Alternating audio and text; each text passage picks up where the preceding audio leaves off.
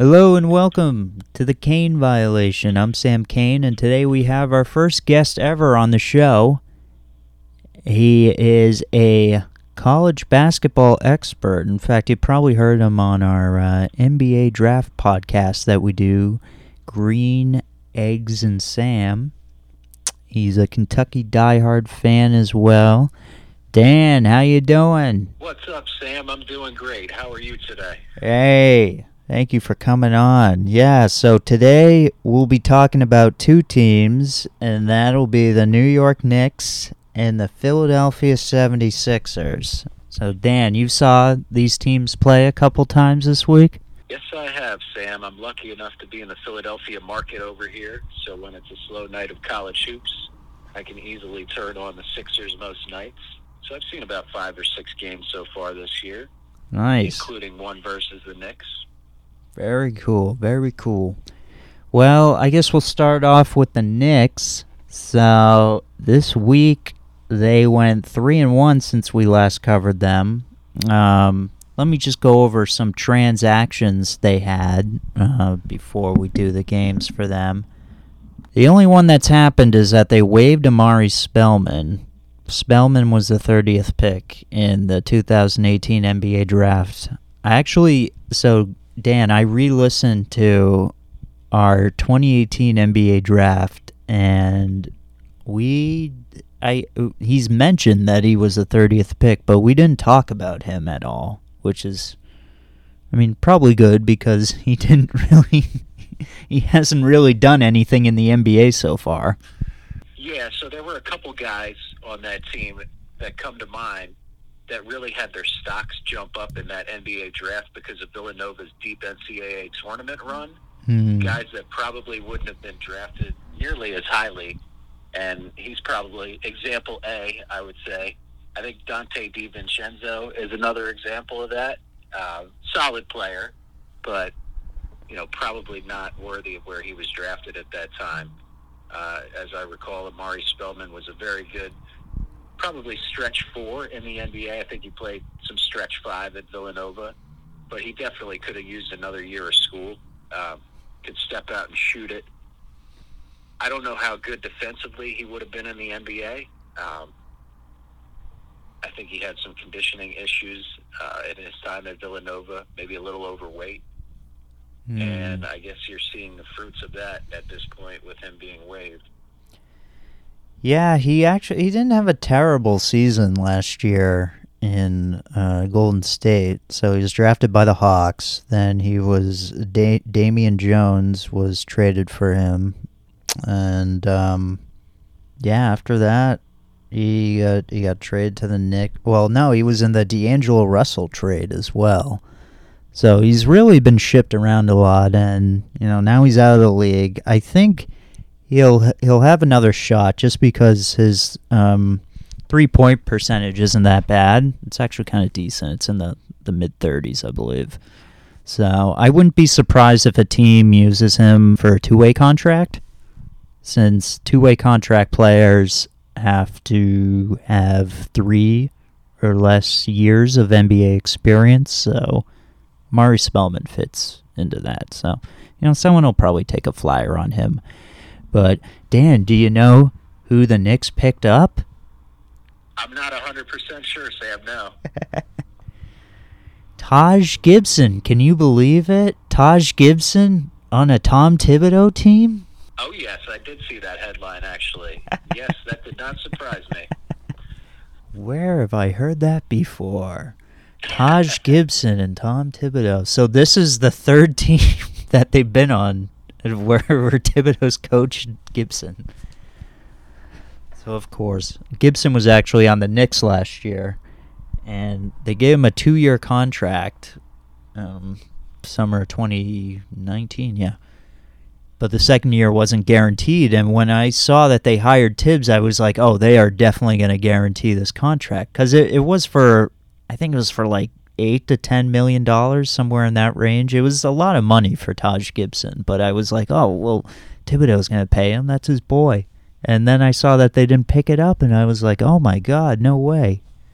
But they brought him back, no surprise. It must have been a financial thing, I guess, by keeping Spellman for a short period of time and then bringing Taj Gibson back on a different contract. Probably saved them some money, but you knew where this was headed when you saw Thibodeau coming back to New York. Yeah, definitely. This allowed them to, well, they had a lot of cap space, but they were able to pick up Austin Rivers for cheap. They got Alec Burks for $6 million, who's been decent for them. So, these are like contracts that they can flip at the trade deadline, and that they should flip at the trade deadline. The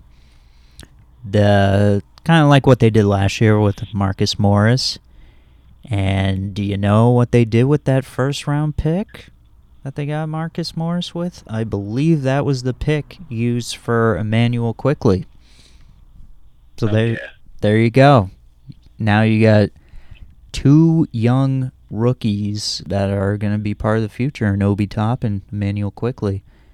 And they have a really nice two-man game, I must say. So, the Knicks went 3-1 since last Sunday. So Sunday they beat the Celtics 105-75. Monday they beat the Magic 91-84. Thursday they beat the Warriors 119-104. They had a nice 3-game win streak going, and then Friday they lost to the Sacramento Kings. Ooh, oh no. Tyrese Halliburton played really well in that game. But the Sunday game against the Celtics, the Knicks, they played with so much more desperation than the Celtics. It was honestly embarrassing, the way the Celtics played them. It's one of those games where they didn't mentally prepare. They probably didn't respect the Knicks, even though they're not really the Knicks anymore of the past 8 years where they've been terrible. They're a lot better this year. They play defense. In fact, they're the number 1 rated defensive team in the league. Can you believe that? That's Tom Thibodeau's fingerprints all over that. All over that. Really is. You got R.J. Barrett and Julius Randle playing really well. R.J. Barrett, not too surprising. We saw a promise from him last year. It's really Julius Randle that is the surprise story of the season. He put up decent numbers throughout his career, but it's never really shown much of an impact for winning, and this is the first season where we're seeing that. I hate to say it, but when I watched the Knicks play this year, I wonder to myself, is this featuring of Julius Randle going to turn into something similar to what happened with Marcus Morris last year? As you know, with all the Kentucky players on this team, I've become a New York Knicks fan for the NBA this year, and I just hope that they hold on to him. I hope that they don't trade him at the trade deadline because he is playing so well. But I worry that maybe a contender takes a flyer on Julius Randle this year.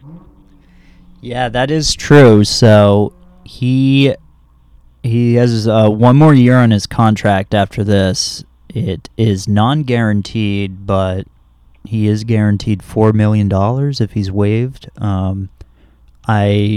I mean, before the season, I would say that the Knicks would have probably not picked that up.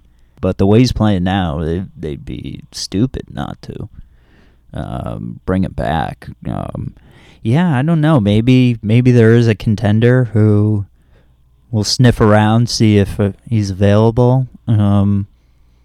But, it'd be really cool if we have just an NBA team that just kind of gets all these players from one college together and, really, really just continues to build from that. I mean, there's so many stars in this league from Kentucky. I hear the rumors that they want to get Devin Booker someday. So maybe this is the way. They just keep signing all of Booker's friends from college. Who was his closest friend in college, Greeny? Tyler Ulis. Why is he not on the Knicks right now? That's what I'm saying. This is insanity. What is going on? Sign him 4-year deal. 4-year deal, $4 million. We can only hope as Kentucky fans. Yeah. We saw that they signed Michael Kidd-Gilchrist, who's still not in the league. Surprisingly, I'm surprised no team has taken a chance on him. And then they signed James Young as well. They were waived in back in the preseason, but I think they do that so they can get their G League rights. I don't even know if the Westchester Knicks are gonna be playing this year. I didn't look that up. They're doing a G League bubble. I know the Maine Red Claws aren't participating, so I haven't been following it too much. But yeah, we have 4 Kentucky guys on the Knicks right now. So we got Julius Randle, Nerlens Noel, Emmanuel Quickley, and Kevin Knox. And it was great. Against the Celtics game, they used an all-Kentucky lineup plus one other player. So it was all the Kentucky guys and Reggie Bullock at one point, and then they had the same lineup, but instead of Bullock, they had Austin Rivers, and they were absolutely crushing the Celtics. It was just an embarrassing game. Ended up losing by 30. It's like, what? This isn't the old Knicks. They're pretty good. You forgot to mention they also had Scal back in training camp too. Scal Labissiere. Oh, that's right. Yeah, they did sign him. Yeah. So maybe these guys. I mean, this is such a weird time. I feel like so many of these unsigned free agents would be in the G League right now, but it's not. The fact that's not happening right now. You got so many guys without teams. And I'm really shocked that the NBA hasn't actually added roster spots. It sounds like it's a financial thing with the owners, but it sounds like the logical thing to do with all these games getting postponed because teams don't have enough players, whatever. It'd be like, why don't you have like a few guys, in the toe that you can use when you're running out of players? I mean, Rondé Hollis-Jefferson, not a bad player. He's not on a team. You got all these veteran free agents, Jamal Crawford, Kyle Korver, all looking for homes. The really tough thing about covering the teams that play the Celtics is that when the Celtics are getting their asses kicked, I can't turn off the game. Since I'm covering the other team they're playing, I wanted to turn the Knicks game off, but it's like I technically can. I'm supposed to be watching the Knicks play. It was torturous, but what can you do? So then on Monday, the Knicks played the Magic. It was a very low-scoring game for these days. It was kind of like a game from 10, 15 years ago. And I kept confusing the Magic with the Knicks because the Magic were wearing these really weird jerseys. They're wearing very strange jerseys in the NBA this year.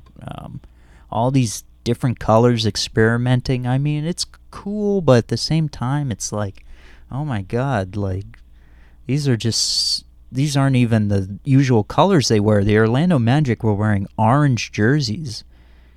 I don't really get it. I guess it's because orange juice is made in Florida, so they're just like, oh, well, why don't we give them some orange jerseys? But when they're playing the Knicks, it's like, oh, okay. The Knicks were wearing different jerseys as well. They were mainly black, and then I think it had some blue and a little bit of orange, but you could barely tell. So I'm watching it, and I'm just like, all right, who is that on the Knicks? Oh, wait, no, that's the Magic. But anyways, that Monday game, Barrett and Randall did really well. I mean, their defense is just so good this year. They held the Magic to 84 points. Elfrid Payton had a bit of a revenge game. He's been pretty decent for the Knicks this year. What I like what Tom Thibodeau's done is the whole starting lineup was on the team last year. It's just, I think Fizdale was there last year at one, but they just couldn't find the right group of guys to put together. And what Thibodeau does is he's not afraid to play his guys extra minutes, which seems to be working. I mean, they are winning, but it's also torturing Mitchell Robinson. You can see him really struggling getting up the floor sometimes because he takes beatings underneath the basket. He'll fall to the ground, and there's a lot of plays where he's like trying to hustle back. He's way behind the play. It's similar to what Doc Rivers did with the Big Three Celtics. You know, you just play the starters mostly. Once in a while, you get bench guys coming in. But the thing is, they don't even have like that bad of a bench. It's actually a really good bench. Emmanuel Quickley, Obi Toppin. They have Alec Burks, Austin Rivers, Nerlens Noel, Kevin Knox, all coming off the bench. These are players that can give you good minutes. So it's interesting. In fact, at one point against the Celtics, I think it was the Celtics that they did this. They did an all-bench lineup, which you don't see as much nowadays because usually you'll try to stagger some of your starters. And then on Thursday, they beat the Warriors. So that was a nice win. They it seems like the Knicks kind of set the tone in the first quarter. They scored 40 points, and that was it. They never really trailed after that. R.J. Barrett had a career high 28 points. I noticed that Quickley and Toppin only had about 10 minutes of playing time, so that was interesting. Sometimes Tibbs doesn't play the bench as much. I guess the starters were really rolling, so yeah, keep them in. It's all about the way the game's going. And then Friday, they lost to the Kings, and Greeny, this guy on the Kings, Tyrese Halliburton, he looks really good. People saying that maybe he's going to give Fox a run for his money, but I don't think that's the case. I think they can both play together. And let me tell you, Halliburton was a complete nightmare for the Knicks on Friday. 4 blocks, which you don't see that often from a guard. I feel like during our NBA draft podcast this year, we had saw this as a little bit of a curious pick at that time because Halliburton is listed as point guard. But the truth of the matter is at 6'7" or 6'8", he's got the versatility to play 2 or 3 different positions on the wing, including point guard. And it feels like to me, the more De'Aaron Fox has grown in the NBA, he's also become more of a scorer. Obviously, he can distribute and is still terrific on defense, but he can put up 30 any given night as well. So there's a lot of versatility in that backcourt now. So I wouldn't say that I'm surprised by Halliburton's performance. His season was cut short by injury last year, and he was having a big-time season at Iowa State before that. But it's interesting to see that dynamic playing multiple point guards. I used to kind of be opposed to that, but over the last 5 or 6 years, watching it more and more in college basketball, particularly at Kentucky, we've had years where our main lineup has had 3 guys that really are point guards on the floor at the same time. It can work, and I see it translating to the NBA here and there as well. Yeah. No, he's probably going to be on first team all rookies. That's the way it looks like it's going right now. He looks really good. A lot of teams are kicking themselves for letting him slip there. Yeah, as I recall, leading up to the draft, he was looked at as a top 5 pick by a lot of people, and I remember thinking to myself, maybe that's a little bit high for him, and then he slipped, and it looks like the Kings got a great value late in the lottery. Definitely did. You know, the theme of our show is whether these NBA teams that I'm covering are going to win the championship. I mean, the Knicks aren't going to win the championship. Sorry to break it to you guys. it's not really news. But the important thing is that they're finally on the right track. They seem to have a plan in place. Just sign the Kentucky guys. Awesome. And then whatever draft picks you get, pick well. If you have any money left over, you sign guys that you can try and flip at the trade deadline. I wouldn't be surprised if Alec Burks or maybe Austin Rivers gets traded. The fact that they're doing the play-in tournament now, it kind of throws a wrinkle into things because maybe the Knicks will slip. I mean, they're pretty high up in the standings right now in the East. They're in the top 5, I believe. But if they slip to like 10, maybe the Knicks don't trade anyone because they want to compete. They want to make the playoffs. They haven't made it since 2013. They want to go back. So I was really predicting that they were going to try and trade people, but maybe they'll even try and upgrade. Alec Burks makes about $6 million. Austin Rivers, $3 million. Can't forget, they have Frank Ntilikina, and, he's hurt. And Dennis Smith Jr., oh my God. Dennis Smith Jr. is really fallen off, Dan. It's not good. He looks like a complete shell of himself, has lost all confidence. He checked in a little bit during the Celtics game, and, it was not pretty. Not the prettiest stuff. I'm worried that he might not even be in the league next year.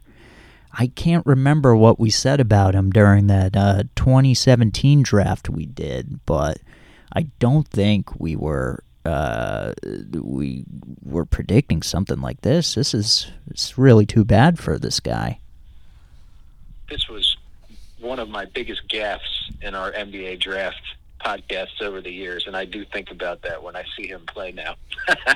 If you recall, that was a very point guard heavy draft, including Lonzo Ball, De'Aaron Fox, Markelle Fultz, who they called a point guard, but really, to me, I don't think he was technically a point guard. I think he was more of a 2.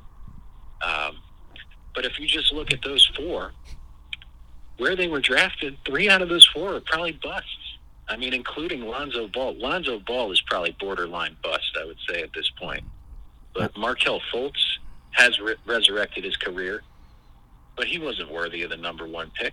I mean, looking back on that draft, De'Aaron Fox should have got taken above all of them at the point guard position. Oh, yeah. So, yes, I do recall being very high on Dennis Smith Jr., but it hasn't panned out, especially the last couple of years. Yeah, I mean, it sounds like there's some personal stuff going on. I know he missed some games last year with the Knicks. Never quite found out why. Obviously, drafted by the Mavericks. Next year, Mavericks draft Luka. Obviously, Luka's the better player, so they play him. It gets awkward because they play the same position. They can't really play together, so...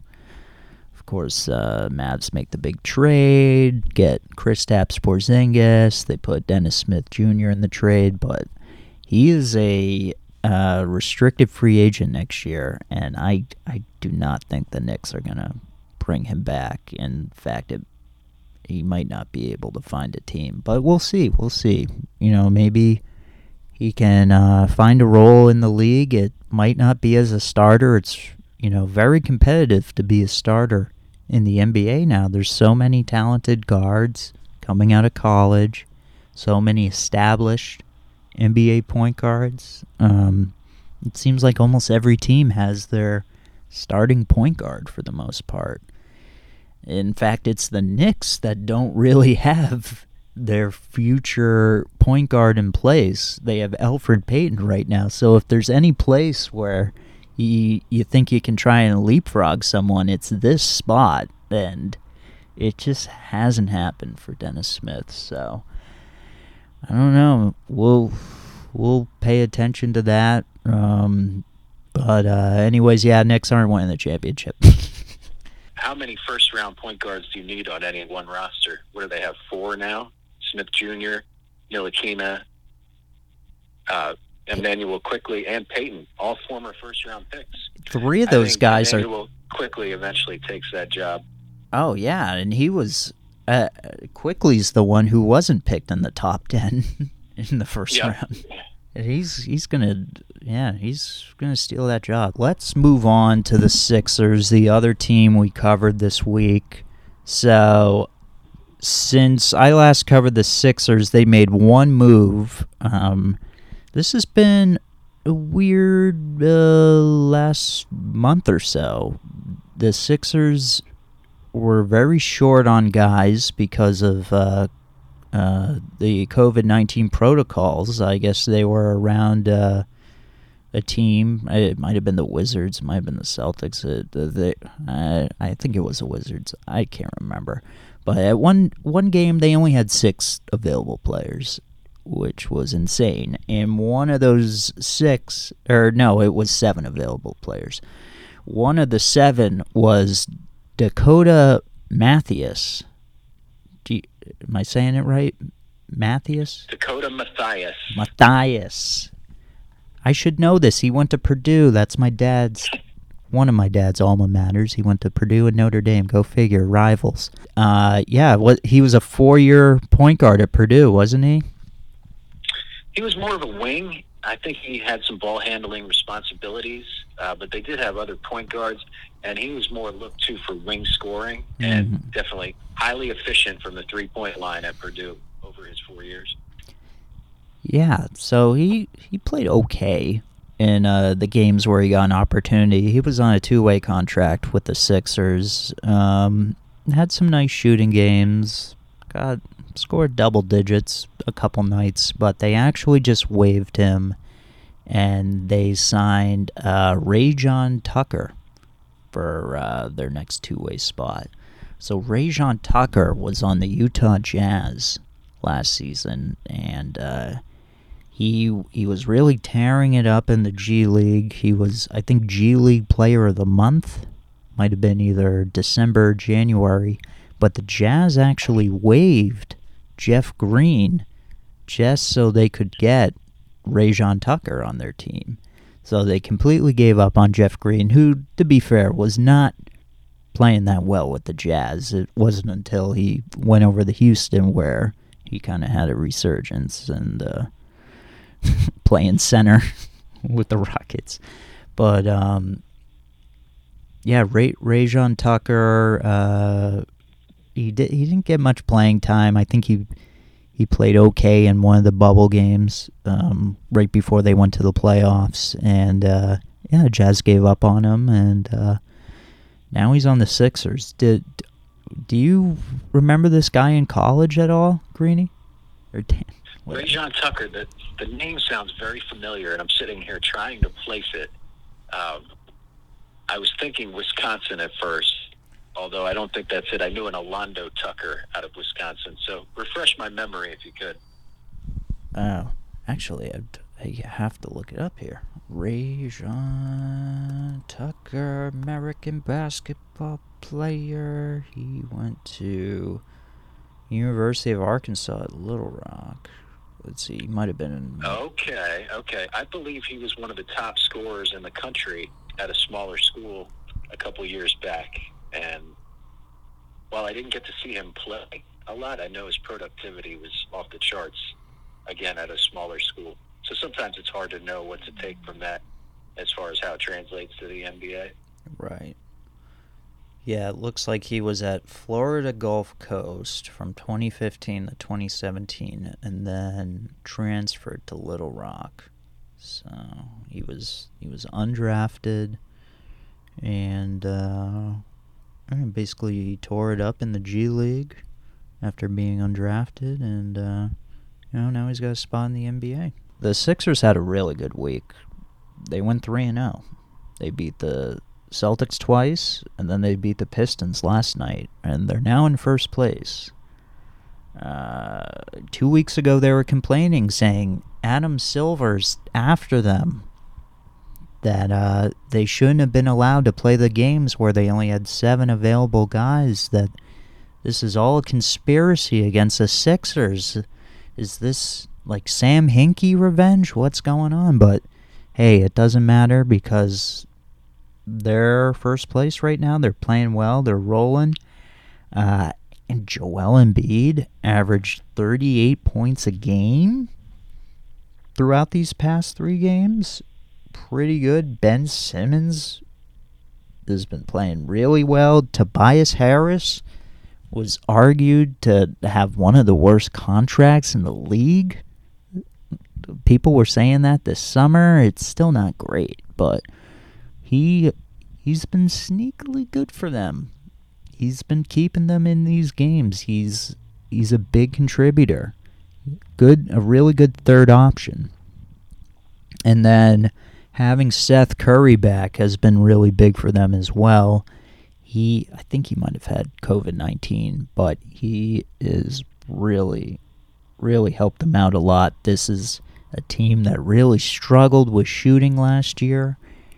Josh Richardson, Al Horford, the decent players. Well, I mean, Al Horford, known as a great player, but I mean, at this point in his career, he's a little older, not what he used to be, but it just didn't mesh well with those guys last year. But now, I think Joel Embiid's almost relieved that he has shooting at people who can actually hit shots around him, and Seth Curry is, as well as Danny Green, when he wants to hit shots.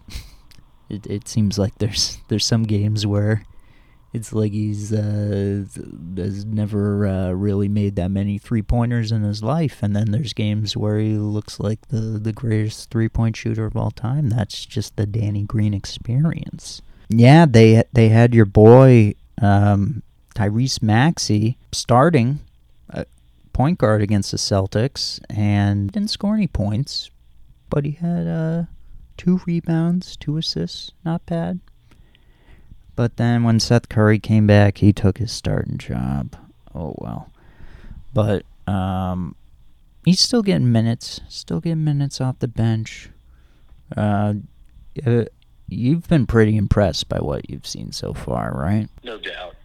I feel like last year, watching the Sixers sparingly, like I did, what I saw, not even just last year, the last couple of years, there was so much disharmony under Brett Brown, it seemed like. And since they moved on from Brett Brown and brought in your old boy Doc Rivers, it seems like he's calmed everything down a little bit as far as the potential beef between Ben Simmons and Joel Embiid, the rumors that they didn't like each other. When you're watching these games, it looks like they're getting along fine. Looks like they're maybe not best of friends, but they're at least cordial to each other as far as a working relationship. Like you said, getting Al Horford out of there might have been good for this team. Tobias Harris is scoring well again. And I guess they just got to figure out another backcourt option for when Ben Simmons is not playing point guard, and hopefully that is Tyrese Maxey in the future. Shake Milton's had some really good games so far this year, too. And it looks like a very, very good team right now. I don't know if they finish the season number 1 overall in the East like they are right now, but they're definitely going to be contenders at the end of the year again. Yeah, it's looking like they have a shot to make it out of the East as of now. I'd say it's them and the Bucks. They look really good right now. Celtics are slipping a little bit. They looked good 2 weeks ago, but this has been a bad stretch for them. They lost 3 games in a row. Yeah, like you said, this is a completely different attitude amongst the team this season. It's a complete culture shift, I'd say, and I'd say Doc Rivers definitely a big part of that. Similar to New York, sometimes switching the head coach, changing the culture a little bit, can really improve things on the court, and we're seeing this right before our eyes. Daryl Morey coming as well. That he's very well respected around the league, so it's good stuff. I mean, it's funny. This is like kind of old news now. James Harden's now on the Nets, but there were rumors that the Sixers were going to trade for him, and they made your boy Tyrese Maxey untouchable. I know you like that. No doubt about it. And I'm just wondering at this moment, I know we've talked briefly about this over the past couple weeks, but what were your feelings leading into that potential scenario when it seemingly came down to James Harden to the Nets or James Harden to the Sixers? From the Sixers' perspective, what were you thinking? Were you thinking they should make this deal, obviously including Ben Simmons in a package, or do you feel like they were smart to hold on to Ben Simmons plus Tyrese Maxey plus picks, obviously? I was kind of on the fence. So the thing is, I had an idea that it seemed like the Rockets didn't want to trade him to the Sixers, just because what I've been hearing is that some animosity with the Hong Kong tweet from 2019. The Rockets lost a lot of money from that tweet. China wasn't playing any Houston Rocket games. The merchandise wasn't selling like it used to.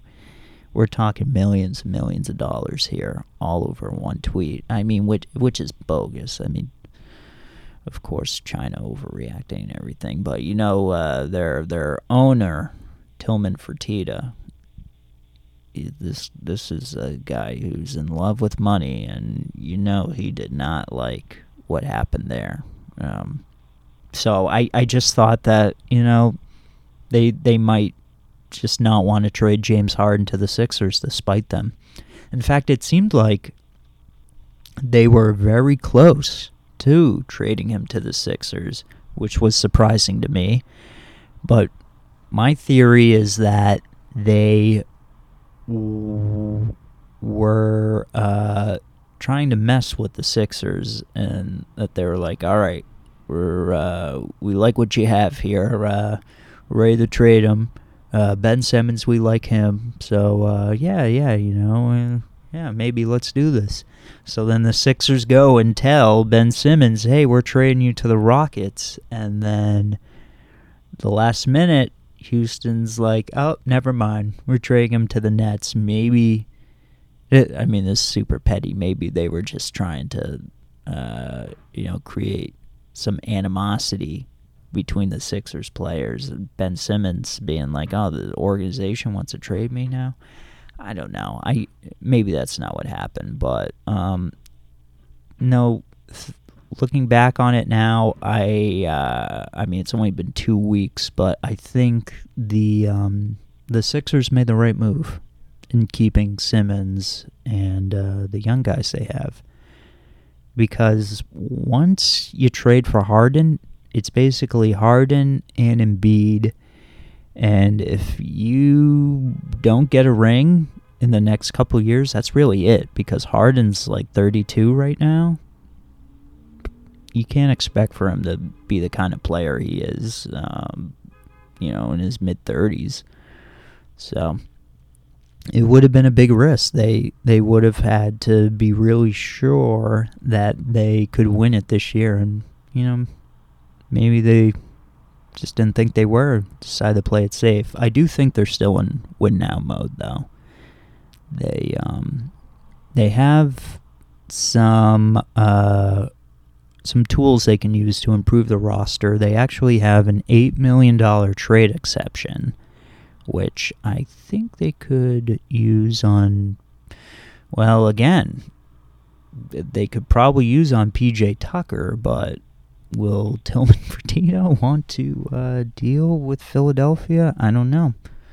But they can improve the roster. Danny Green's on a $15 million expiring contract. I think they're probably going to keep him, just because it seems like if you have Danny Green on your team, that you're going to win the championship automatically, as we've seen the past 2 years. But no, I'm sure they'll probably just try and keep him for the playoff experience, unless there's a game-changing guy available. I don't know if that's the case, though. So, very impressive week by the Sixers. Beat my Celtics twice, pretty convincingly. And then they beat the Pistons last night. And a lot of people think the Pistons suck. I mean, they do, but they compete. They're not a team that gets rolled over every night. So Jeremy Grant will really give teams trouble, I'll say. Some highlights from the week. Seth Curry really changes the dynamic of this team. He's just so much better than Josh Richardson was. Josh Richardson, he's a little chaotic, and Seth Curry, he's very smooth, I'll say. He makes the right decisions. He's got a silky shot, and he's much better at distributing the ball than Josh Richardson was.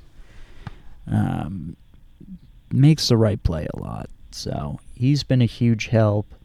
I don't know if you saw this. You might not have if you didn't see the game last night. But Dwight Howard's shorts got ripped. And he started talking to the ref like, hey, what's going on? Like, my shorts are ripped. Why didn't you call a foul? And then for some reason the ref tees up Dwight Howard for complaining. He's complaining. I didn't see the headline. I didn't read the story, but that looked like an interesting situation, to say the least. Yeah. So got a little bit of entertainment from our game last night. Dwight Howard, I think going to the Lakers last year was kind of a blessing for his career, because it seemed like he still wanted to be a starter and everything, and I think LeBron humbled him a bit. He said, look, you are important, but you're not going to start here. You're coming off the bench. We're not giving you a guaranteed contract, so, no funny business, Dwight. You got to be serious here. And, it worked out. He got a ring. But, now he's just kind of accepted that he's a backup center, and doesn't really seem to be a detriment to the locker room as he's been in the past. But it seems like things are going well with him in the Sixers right now. So, that's good. He'll be important in the playoffs, I'd say. Now, the big debate, of course, we say why your team is not going to win the championship this year. The Sixers have a pretty good record. They might be championship contenders. Why would they not win the championship? I will say one thing. Health. I am kind of worried about all the minutes that Joel Embiid is playing. He is getting clobbered under the basket. I mean, the Celtics game, there were 3 different points during that game where I thought Embiid was seriously injured and that he was going to have to leave the game. But credit to him, he kept playing.